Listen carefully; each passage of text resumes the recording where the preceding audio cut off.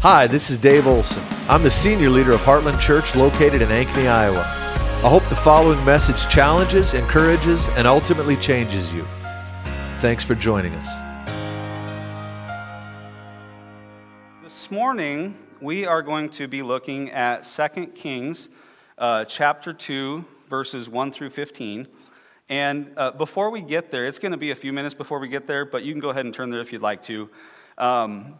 But before we get there, I just want to pray. I just want to pray for us here real quick as we start. And I just want to ask, would you guys just hold out your hands? If you're comfortable, you can just hold out your hands in a posture of receiving. And during worship, I actually felt like the Lord wanted to communicate something here at the outset before we jump into this teaching. And what I felt like he wants you to know is really simple. It's really simple, but if you know it, it'll change your life and it'll be so profound. Okay? And it's simply this. I felt like he wants you to know that from the foundation of the earth, he knew your name. He knew your name. He called you.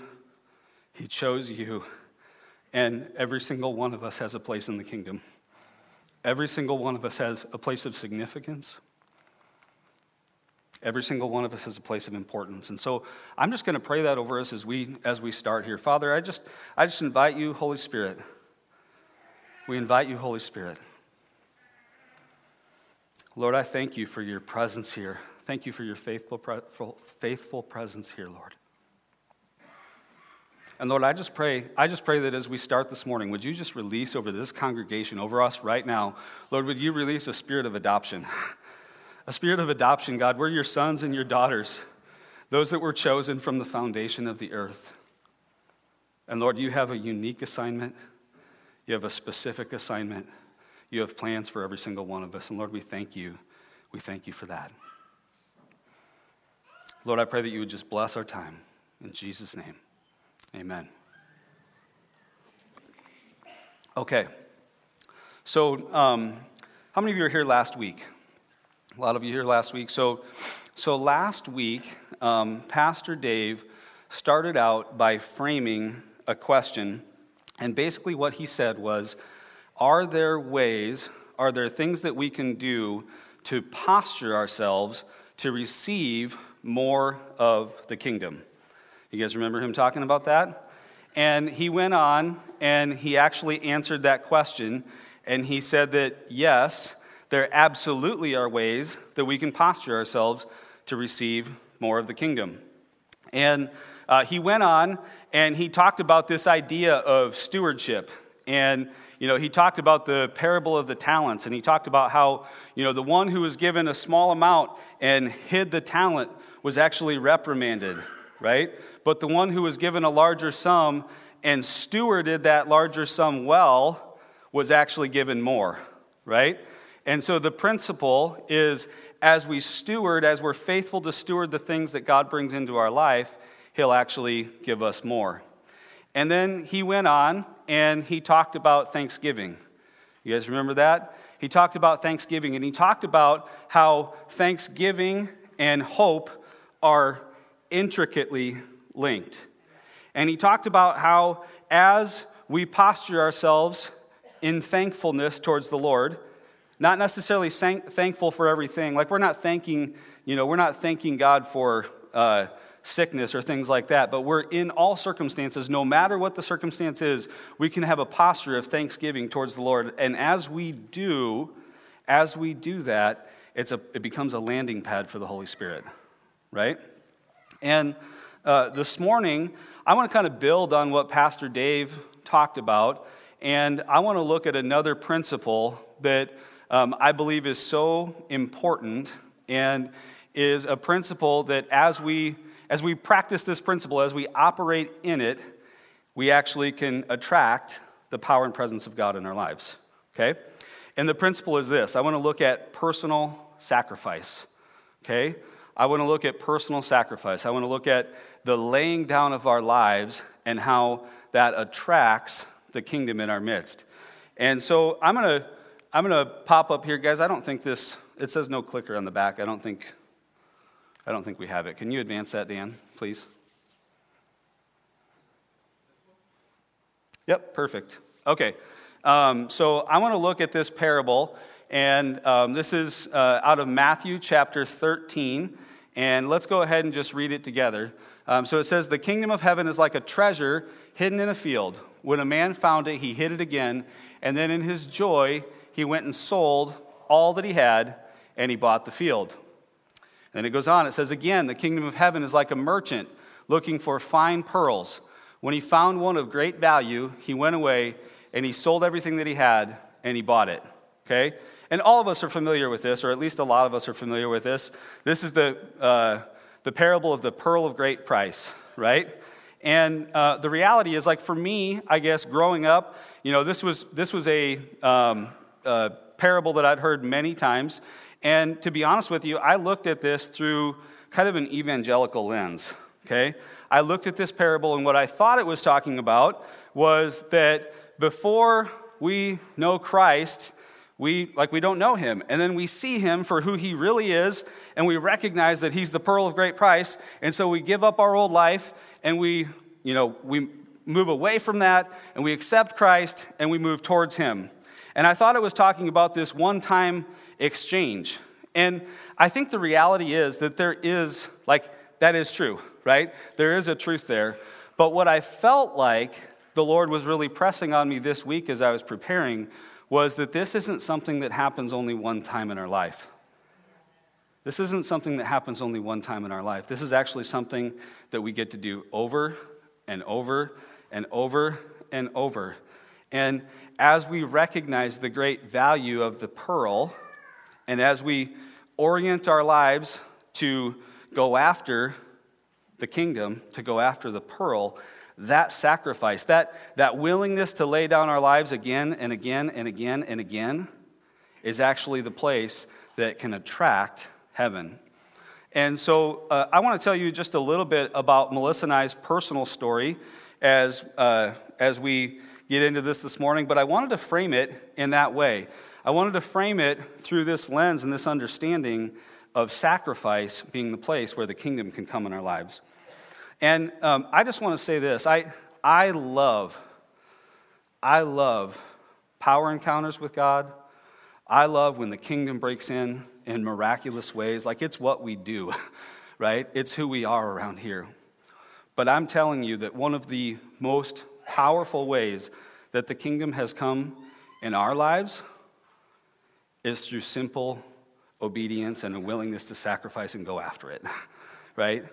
And so I want to take you back. I'm going to tell you a little bit about our story. So I'm from north central Iowa. I'm from Clear Lake. And I grew up in the church. Actually, when I was a little kid, I was part of the Methodist church.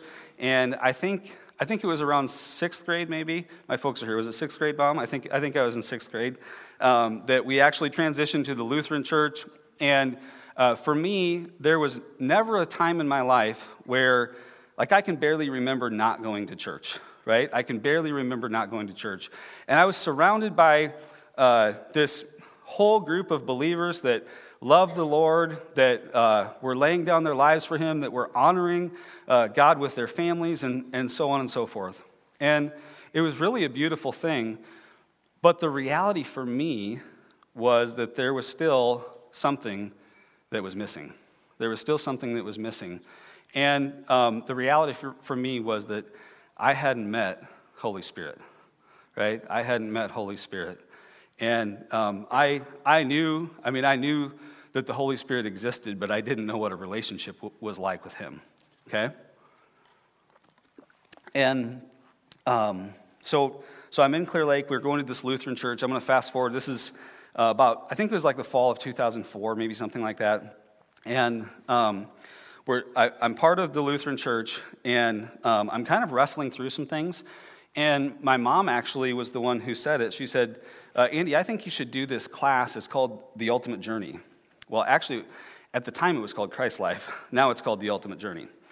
And I'd never heard of this class. I didn't really understand what it was, but she thought it was going to be good for me. And I was hungry, and so I signed up. And the truth is that God ambushed me. God ambushed me. I had no idea what was about to happen. And my facilitator, my phase 1 facilitator, was a gentleman by the name of Bruce Overson. And some of you guys know Bruce. He's a friend of this house. Him and Dave served at Teen Challenge together many years ago. And Bruce had come to Mason City to plant a vineyard church. And Bruce was a spirit-filled guy. He heard from the Lord very clearly. And keep in mind, I have zero reference for this. I just didn't even know it existed. And we're in phase 1, and I can remember one night, Bruce said to me, "Can I pray for you?" And I'll be honest, I thought he was going to go home and pray for me. I didn't know that he was going to lay his hand on me and pray for me. And I said, "Well, yeah, sure, I guess that's okay." And he said, "Would it be okay if I put my hand on your shoulder?" Okay, I guess that's okay. And he started to pray for me. And I had no framework for what was happening, but he was reading my mail, right? You guys ever heard that expression? He read my mail. And I don't know what he prayed. I don't remember exactly. But I know that he was touching on some things that were happening in my life that he would have no way of knowing if it wasn't for the Holy Spirit. And honestly, I was a little bit shell-shocked and very intrigued, and something came alive inside of me.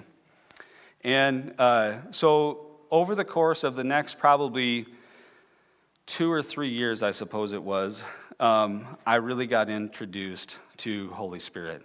And Melissa, so my wife actually had moved to Mason City with Bruce and his wife Mara.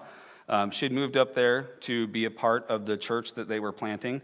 And Melissa and I, we met in phase 2 of Ultimate Journey. We were actually affirmation partners. You guys that have done it, we're affirmation partners. And there was this other gal, her name was Jennifer, and the 3 of us were supposed to be affirmation partners together. And Jennifer, I don't know what was going on, but Jennifer never showed up. Jennifer was there once or twice maybe, and we'd break into groups to be affirmation partners, and it was just Melissa and I. And so we'd, stay and affirm each other for several hours, talking and getting to know one another. And it was a really beautiful time. And fast forward, I just want to fast forward here to kind of keep this going along. But over that couple of years, I ended up transitioning from my Lutheran church to be part of the Vineyard Church. And Bruce really began to mentor me, and he really began to pour his life into me and to give me what he had been given. And something was stirred in me, and something came alive. And a couple of years later, so this was, went on for 2 or 3 years, and we came to this point where we felt we were called to do this school. It was called Vineyard Leadership Institute. It was a 2-year school, and we felt like we were to move to Ames and to go do that. Now, what I want to say is I had zero intention of leaving Clear Lake, none at all. I loved my home. We lived a mile from my parents. Melissa and I had gotten married. We lived a mile from my parents. And if anybody knows me, I love the outdoors. I love to hunt. And we were renting. Okay, so we're renting this house. Just crazy story. So we're renting this house. And it's an acreage. It's 14 acres. And it's like my total dream house, right? And it's in a trust. And I'm praying that someday the Lord's going to open the door for us to buy this thing. Right? And so Melissa and I, we're married, we're living in this house. We write this letter to this gal, this woman who, is the executor of the trust, and we say, hey, if you'd ever be interested in selling this, we'd be open to it. We'd love to buy it. And within a few months, all of a sudden, we get the call, and hey, she'd like to sell the house to you. And, we're so excited about this. At least I was. Melissa maybe was. It was an old farmhouse. She maybe wasn't as excited as me. But so excited about this. And the reality was for us, the door opens up. We buy this house. Melissa at the time, she's a school teacher. So she was a Spanish teacher at Clear Lake High School. She was well known. She was well respected. I had started this landscaping company. My dad actually still runs the landscaping company to this day. And we had this really nice life. And honestly, no intention of ever leaving. And then the Lord starts to stir in our hearts to go do this school, right? He stirs in our heart to go do this school. And fast forward, what ends up happening is Melissa quits her job. It got precipitated by this. She had to sign her teaching contract for the year, and we had to decide, are we doing this or are we not doing this? And we decided that we were going to do this. And so she doesn't sign her teaching contract, and I turned the landscaping business to my dad. I'm no longer running a crew there. And we're moving to Ames, and about the same time we find out that Melissa's pregnant, right?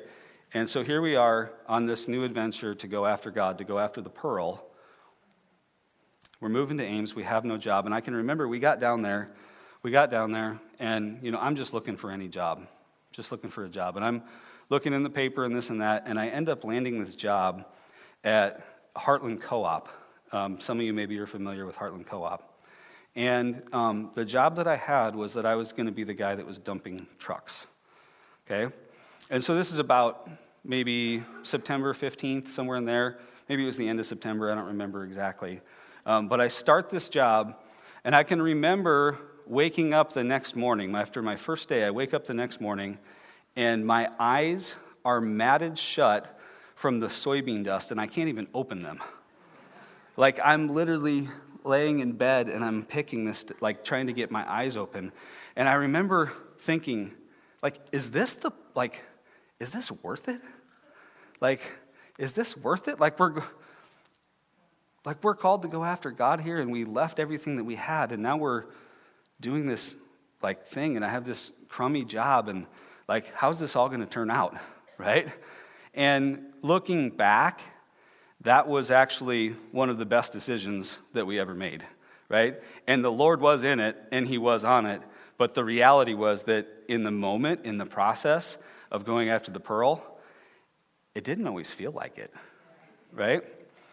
I'm going to fast forward a few years here. I can remember another time where, so we've got this calling on our life, like we're excited about this thing, right? And we're going to go after the kingdom, and we're going to raise people up, and we're going to equip them to, do healing and all this kind of stuff. And I was really excited about that, and the Lord was doing that in us.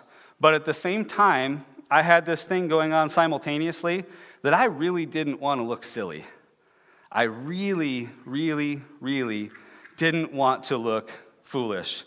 And so I was resisting the Lord. I really was. I was resisting the Lord. In fact, we were at a conference one time, and this little gal comes up to me, and I think she was in college probably, and she says to me, she said, I saw a picture of you, and I saw that you were standing on a stage, and you were wearing like a pink ballerina outfit, and she said it was the weirdest thing. She said there's these flowers that were growing out of your head. And every time the flowers would grow out of your head, you'd rip them off, throw them on the ground, and you'd stomp on them. And I thought, yeah, that's exactly how I feel. That's exactly how I felt.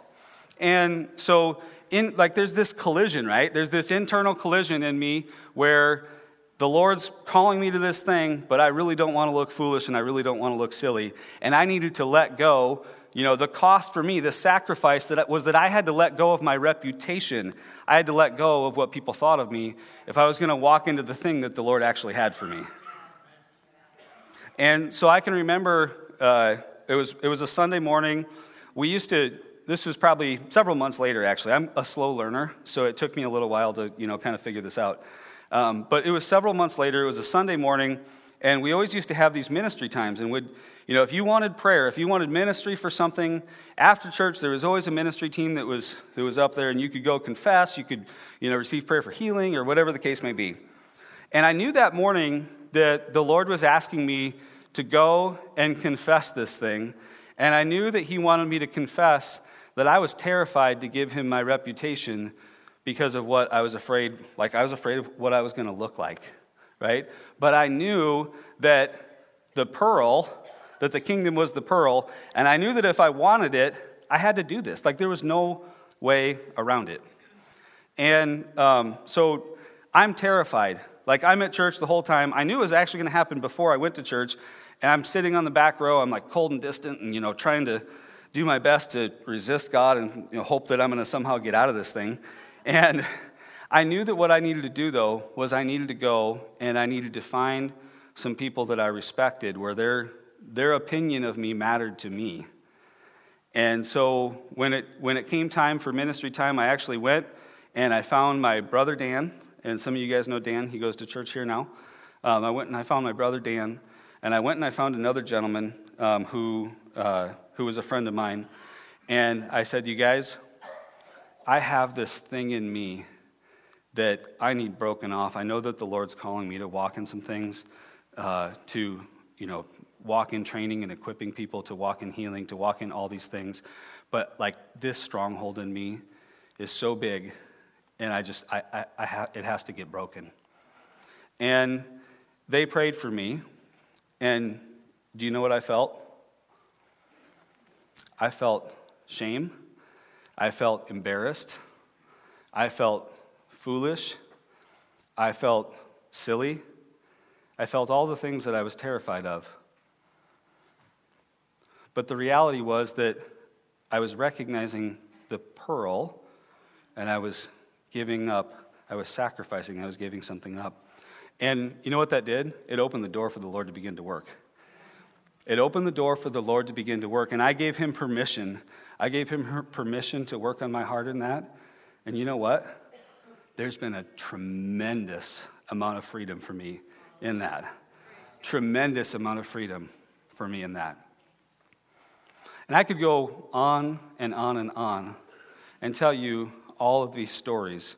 But the reality is for Melissa and I, what we have found is that the sacrifice, the laying down your life, the being obedient to say, okay, Lord, you're worth it.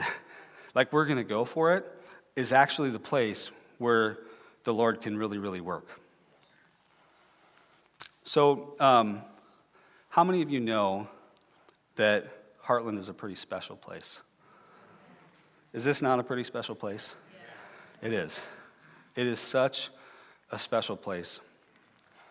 And I believe that one of the primary reasons that this is actually a special place, that this house has been built into what it is today, is because of this same principle. It's because of this same principle that Pastor Dave and so many of the elders and so many of the leaders have made this an absolute priority, that no matter what the cost is, we are going to go after and we are going to have the pearl, right? Well, like this is the assignment on this house, and they've done such a good job of stewarding that. Would you guys agree with that? Yeah. And this morning, what I want to do, what I want to look at is how we can collectively as a group steward this beautiful gift that we've been given here in Heartland Church. And I actually had a different message. Pastor Dave asked about, I think it was in August maybe, he asked if I'd be willing to teach today. And I had a totally different message in mind than what I'm giving today. And then about a month ago, it was in worship, and I was sitting right over here where I usually do, and the Lord just put it on my heart. He just put it on my heart that I need to talk about the season that we are in as a body of believers, and I need to talk about how we can steward this thing together. And I felt like, as I was praying about it, I felt like he said two things. Number one, can you guys forward that?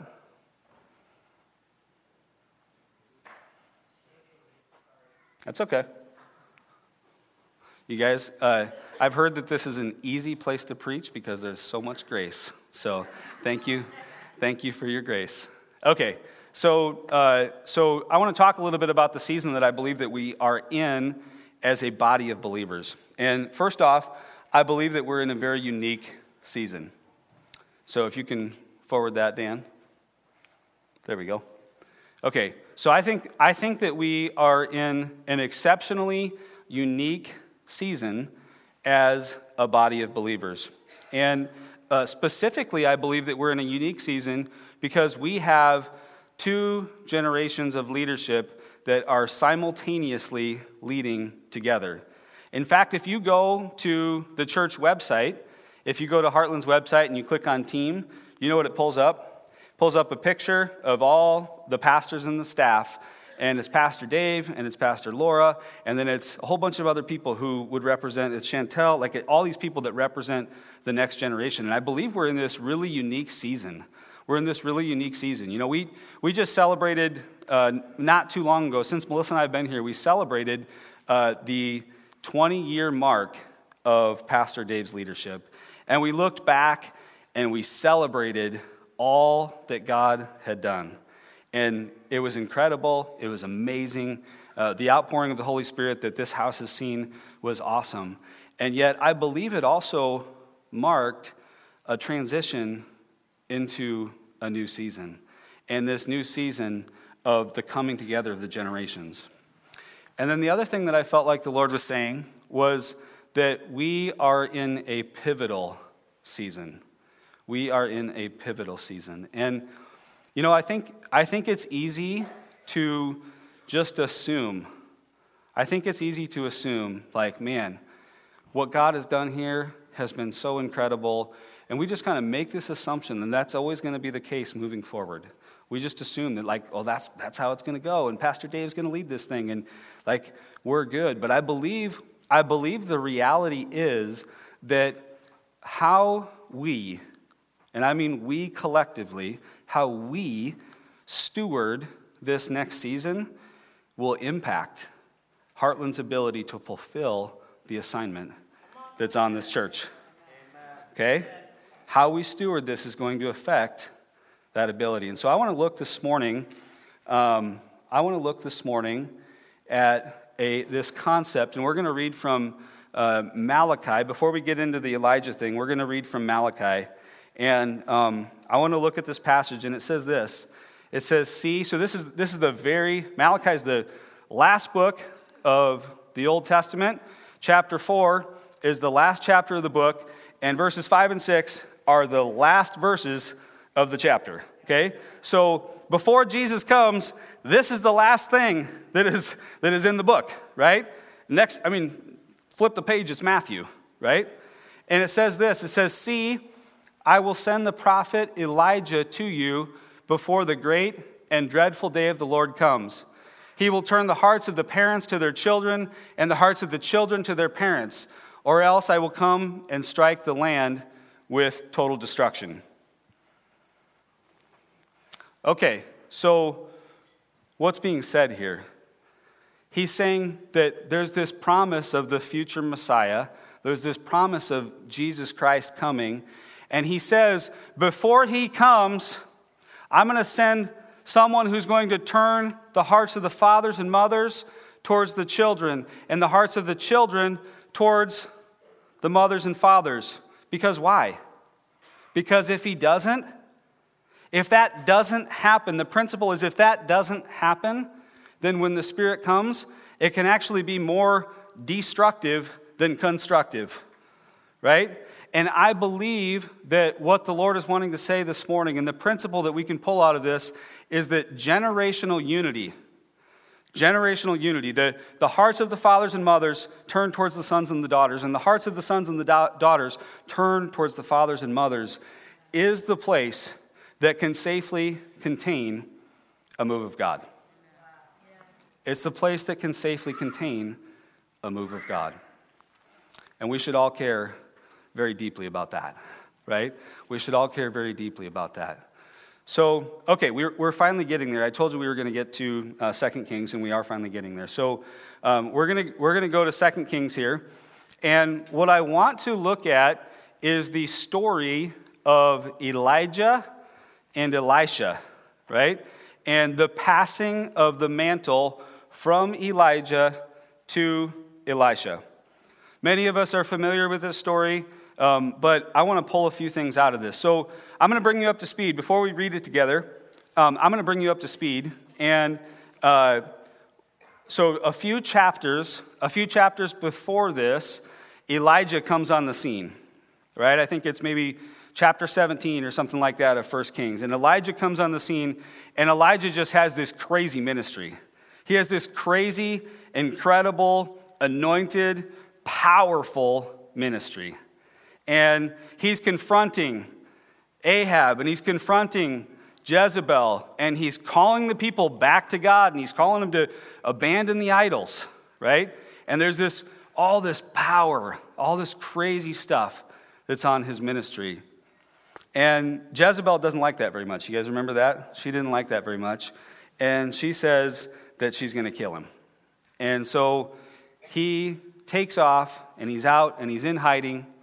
And as he's in hiding, the word of the Lord comes to him, and he says, I want you to anoint so-and-so as king, and another so-and-so as king. Sorry, I can't remember what their names were right now. There's these two guys that he wanted to anoint as king, and then he wanted him to go, and he wanted him to find Elisha, and he wanted to call Elisha to be his successor. You guys remember that? And so he goes and he finds Elisha, and Elisha's out in a field, and he's got his oxen, and he's plowing, and he takes his cloak, and he comes up to Elisha, and he throws his cloak over his shoulders. And the significance and what he's saying is, I'm calling you to come alongside of me and to carry the mantle that I now carry. And so Elisha responds.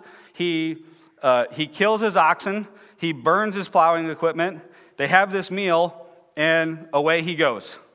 And for the next 7 or 8 years, he travels with Elijah. And they become a duo, right? Wherever Elijah goes, Elisha goes, and the idea is that he's being raised up, he's being trained up, he's being equipped. Elijah's equipping him. And so where we're going to pick this up in 2 Kings is after this time period, and where Elijah is just about to get taken up to heaven. So let's read it together. So it says, Now when the Lord was about to take Elijah up to heaven by a whirlwind, Elijah and Elisha were on their way from Gilgal. And Elijah said to Elisha, Please stay here, for the Lord has sent me as far as Bethel. But Elisha said, As the Lord lives and as you yourself live, I will not leave you. So they went down to Bethel, and the sons of the prophets who were in Bethel came out to Elisha and said to him, Do you know that today the Lord will take away your master from over you? And he said, Yes, I know it. Keep quiet. Okay, so what's happening here? So these guys are prophets, right? Prophets seem to know a lot of things. And Elijah's going to heaven, and he knows that. And Elisha seems to know it. And the sons of the prophets also seem to know it. There's no secret about what's happening. But Elijah is under this impression that, hey, we've been walking together for, whatever it was, 7 or 8 years. I'm going to peace out here, and Elisha, why don't you stay here? I've given you everything that I have to give you, I've given you, we're good. And Elisha goes, no way, right? No. He says, no, I'm going with you, right? And then it goes on. So we'll keep reading here. So Elijah said to him, Elisha, please stay here, for the Lord has sent me to Jericho. But he said, as the Lord lives and as you yourself live, I will not leave you. So they came to Jericho. And the sons of the prophets who were at Jericho drew near to Elisha and said to him, do you know that today the Lord will take away your master from you? And he answered, yes, I know it. Keep quiet. Okay, so this is basically the exact same narrative, but in a different spot, right? Same thing's happening. Now they're at Jericho. And again, Elijah is saying, hey, we're good. Why don't you stay here? And Elisha's saying, no, I'm going with you. Okay, let's keep going here. And then Elijah said to him, please stay here, for the Lord has sent me to the Jordan. But he said, as the Lord lives and as you yourself live, I will not leave you. So the two of them went on. 50 men of the sons of the prophets also went out and stood at some distance from them, as they both were standing by the Jordan. And then Elijah took his cloak and rolled it up and struck the water, and the water was parted to the one side and to the other, till the two of them could go over on dry ground. Okay, so again, we see Elijah saying what? Hey, stay here, right? Stay here. And Elijah saying, no way, right? No way. And I want to draw a principle out here that I think is so important for us to recognize in this season at Heartland Church.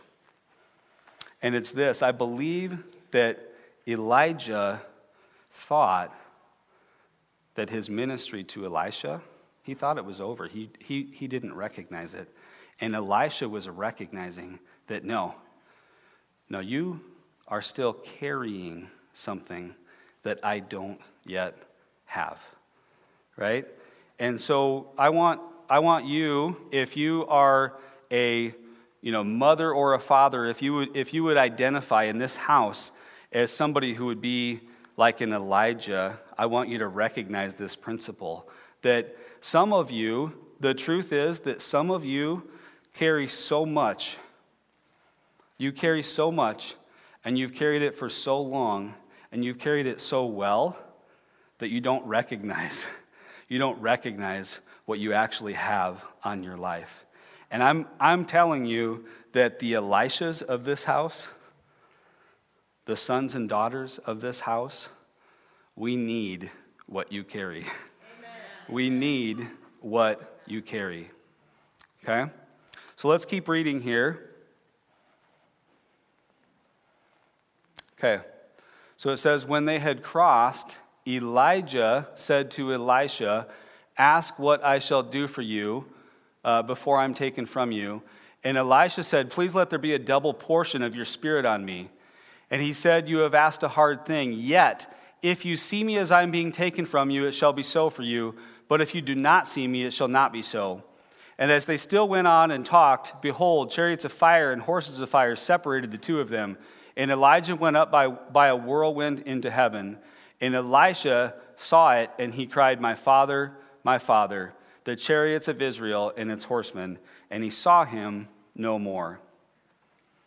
Okay, so I want to unpack. This is really a power-packed little paragraph, and I want to unpack this a little bit. So the first thing that we see happen is Elijah begins to recognize that Elisha is actually wanting something, right? He's actually asking for something, and Elijah, his heart as the father is turning towards the son, right? And he's saying, Elijah, like, what is it? Before I go, what is it that I can do for you? And Elisha says, can we click forward here, Dan? One more. So Elisha says, he asked that question, and Elisha says, please let there be a double portion. Please let there be a double portion of your spirit on me.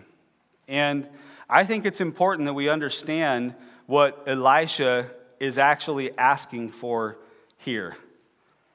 I think many times this passage gets interpreted as this understanding that Elisha is asking to walk in, double of what Elijah walked in. He's asking to walk in, double the anointing or double the miracles or whatever the case may be.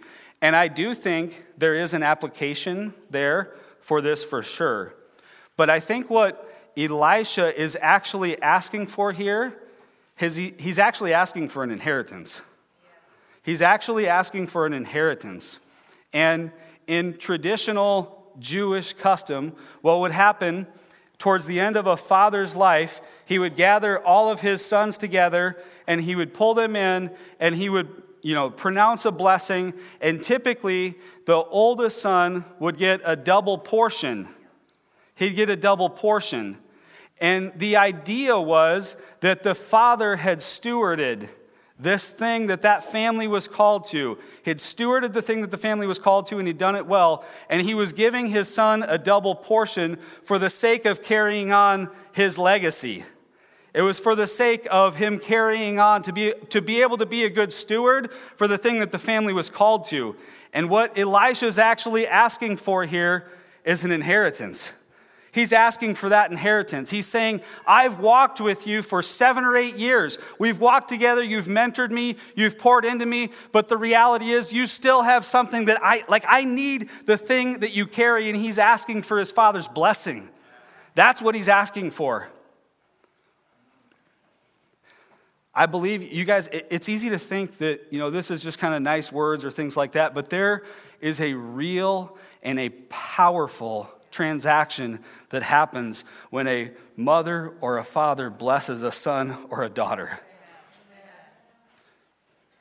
I can remember one time Melissa and I were at a conference, and we were in Urbana, Illinois, and we're at this conference, and the pastor of Heartland Vineyard Church in Cedar Falls was at this conference. Him and his wife were there, and Heartland Vineyard was actually the church that our church in Mason City was planted out of, and our old church in Ames was planted out of.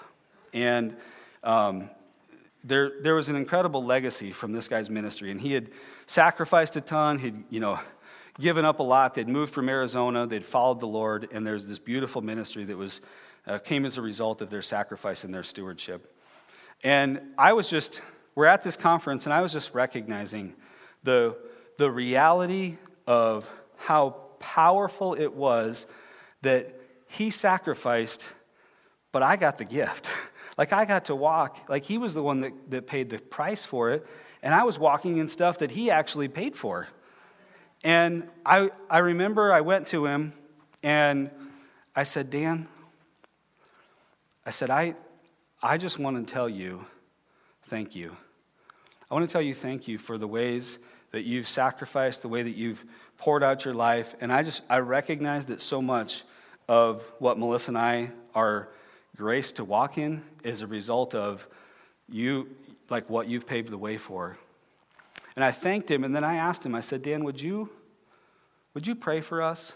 Would you be willing to pray for us? Could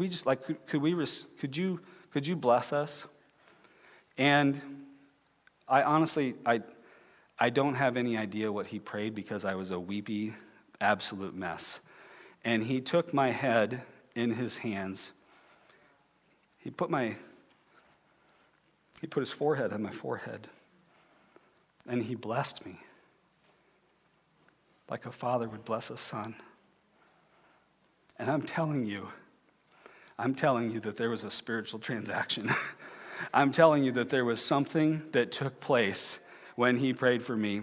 And looking back, we began to walk in things that we were not walking in before that.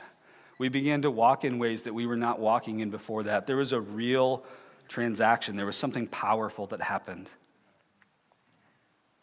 And I just want to say that for many of you around here that are fathers and mothers, I believe that you carry the kind of authority to give this kind of a blessing, right? To give this blessing to the children of this house. Let's keep going. So Elijah, he asked for the double portion, and what's Elijah say? He said, "You have asked a hard thing. You've asked a hard thing." Now, I don't think what Elijah was saying here was that it was going to be difficult for him to give the double portion. I don't think that's what he's saying. I think he was saying that it's going to be difficult for you to walk as Elijah, right? He's saying this is a difficult assignment. You want to carry this mantle? You want the blessing? You want to walk in the family legacy? You want my mantle? You want this double portion? He's saying that is a sacrificial and costly thing to ask for. That's what he's saying, right? That's what he's saying. It's the pearl of great price. He's saying if you want to do this, you're going to have to see the value of the pearl. That's what he's saying. And then it goes on. So Elijah, the chariots come, Elijah's gone, and it says Elisha, so he took hold of his own clothes and he tore them in two pieces, and he took up the cloak of Elijah that had fallen from him, and he went back and he stood on the bank of the Jordan. And then he took the cloak of Elijah that had fallen from him, and he struck the water, saying, "Where is the Lord, the God of Elijah?" And when he had struck the water was parted to one side and to the other, and Elisha went over. Now when the sons of the prophets who were at Jericho saw him opposite them, they said, "The spirit of Elijah rests on Elisha." And they came to meet him, and they bowed to the ground before him. Okay, so what happens here? This is interesting, isn't it? Don't you find it odd? Like, why didn't Elisha just take his cloak off? Like, why did he rip it? Right? The reality is, I think, number one, I think that's a sign of grieving. But what's he do? He rips his cloak, he rips it, and he goes and he picks up the cloak of Elijah that has fallen, and he takes it to the Jordan, and he strikes the Jordan, and what happens? It parts. What's he doing? He's making a statement. He's making a statement, and I think what he's saying is this: I am no longer my own story, but I am a continuation of my father Elijah's story.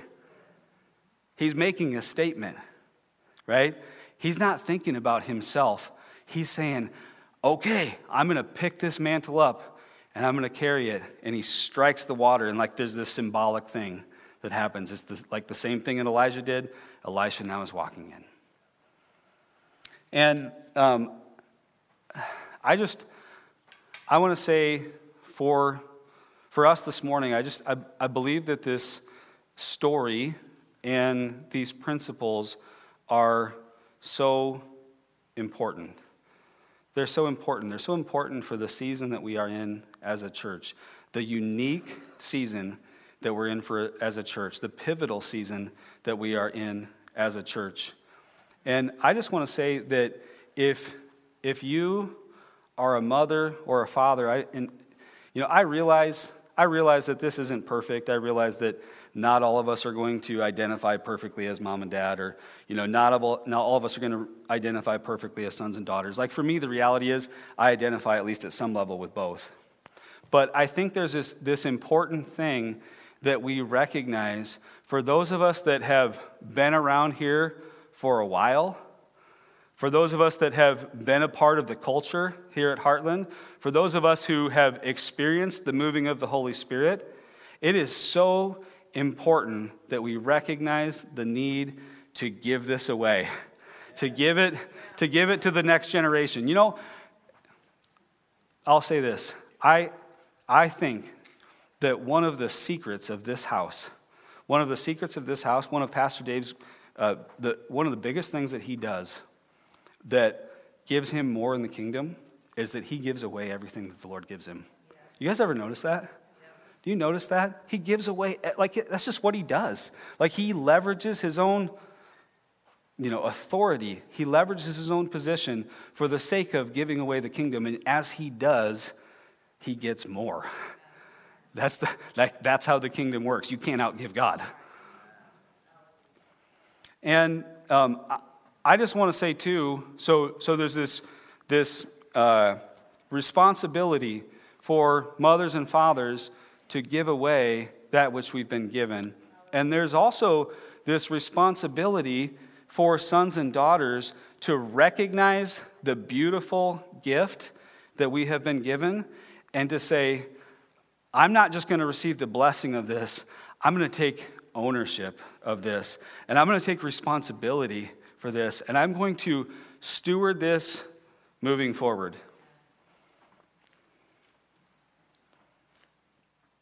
At the beginning of the message here, I said that everybody has a seat at the table. Everybody has a place at the kingdom, right? Everybody has a place at the table in the kingdom. If you are a follower of Jesus Christ, I'm telling you that he has a place for you. He has a place for you. And Heartland, we need you to take your place. We all need to take our place. We all need to take our place. Because if we're going to steward this well, we have to. Right? Okay, so here's how I want to end this. I want you to think for just a second here about the role that you see yourself in. Are you a son or a daughter? Are you a mother or a father? Maybe you're both.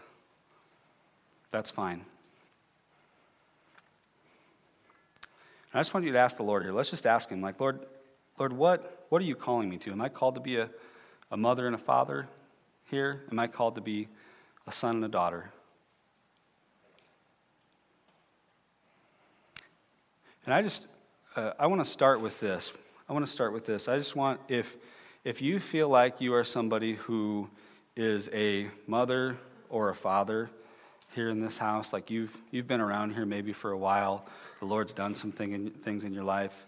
I'm not gonna put a qualifier on it. I'm not gonna put a certain timeline or anything like that. But if that's you, would you stand up?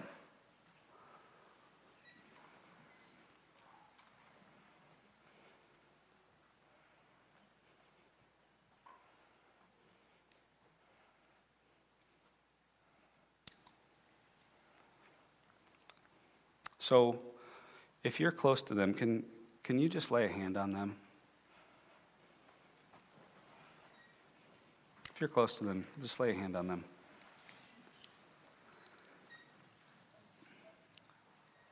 And I guess I want to say this. I want to say to those of you who are mothers and fathers here, thank you. Thank you. Thank you for your sacrifice. Thank you for paving the way for the kingdom to be so free to move here in this house. And guys, we're just gonna pray a blessing over them. So Father, I thank you.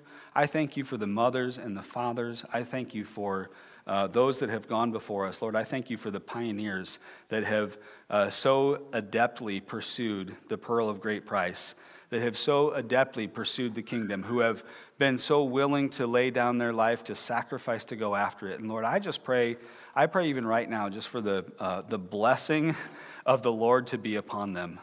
Lord, let the blessing of the Lord be upon them. And Lord, I pray specifically for vision. I pray for vision for this next season. Lord, I pray that you would put vision on them, that you would give them vision for this next season, how they can steward the thing that you've given them, how they can give it away, how they can do it well.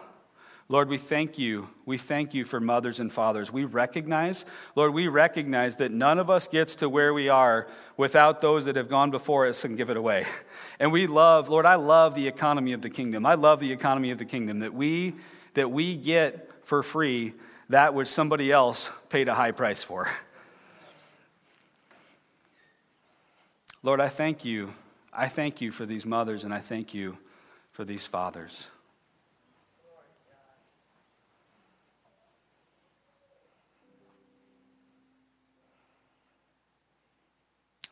This morning, I just got up early and I was praying, and I was just asking the Lord if he had anything specific for this morning. And what I felt like he said was that there were some mothers and fathers here that the enemy's been coming against you. And specifically, I felt like the enemy was coming against you because you have your own kids, your actual biological kids who are estranged in some way, or they're away from the Lord. And I felt like specifically the Lord just wanted to address that. And I felt like the enemy was trying to come against you, and he wanted to use that as something that was a disqualifier. That what was happening was you were, in some ways, you were agreeing with the enemy based on what you perceived to be a failure as a parent, and the enemy was like you were taking yourself out of the game because of that reality. And I just felt like the Lord wanted you to know that is a lie from the enemy. That is a lie from the enemy. It is a lie from the pit of hell. And so I'm just going to, as we go here, I'm just going to break that off of you. Lord, I thank you. I thank you, Lord, that the only qualifier in the kingdom is a humble and a submitted heart that loves you and wants to give away the kingdom of God. And Lord, I ask that for those that are wrestling with that, for those that are struggling to take their place as mothers and fathers, Lord, I ask that you would break that off right now in Jesus' name.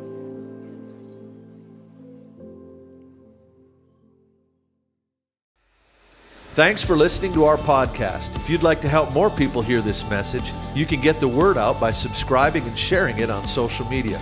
If you'd like to support the ministries of Heartland Church, you can do so at heartlandchurchonline.com/give.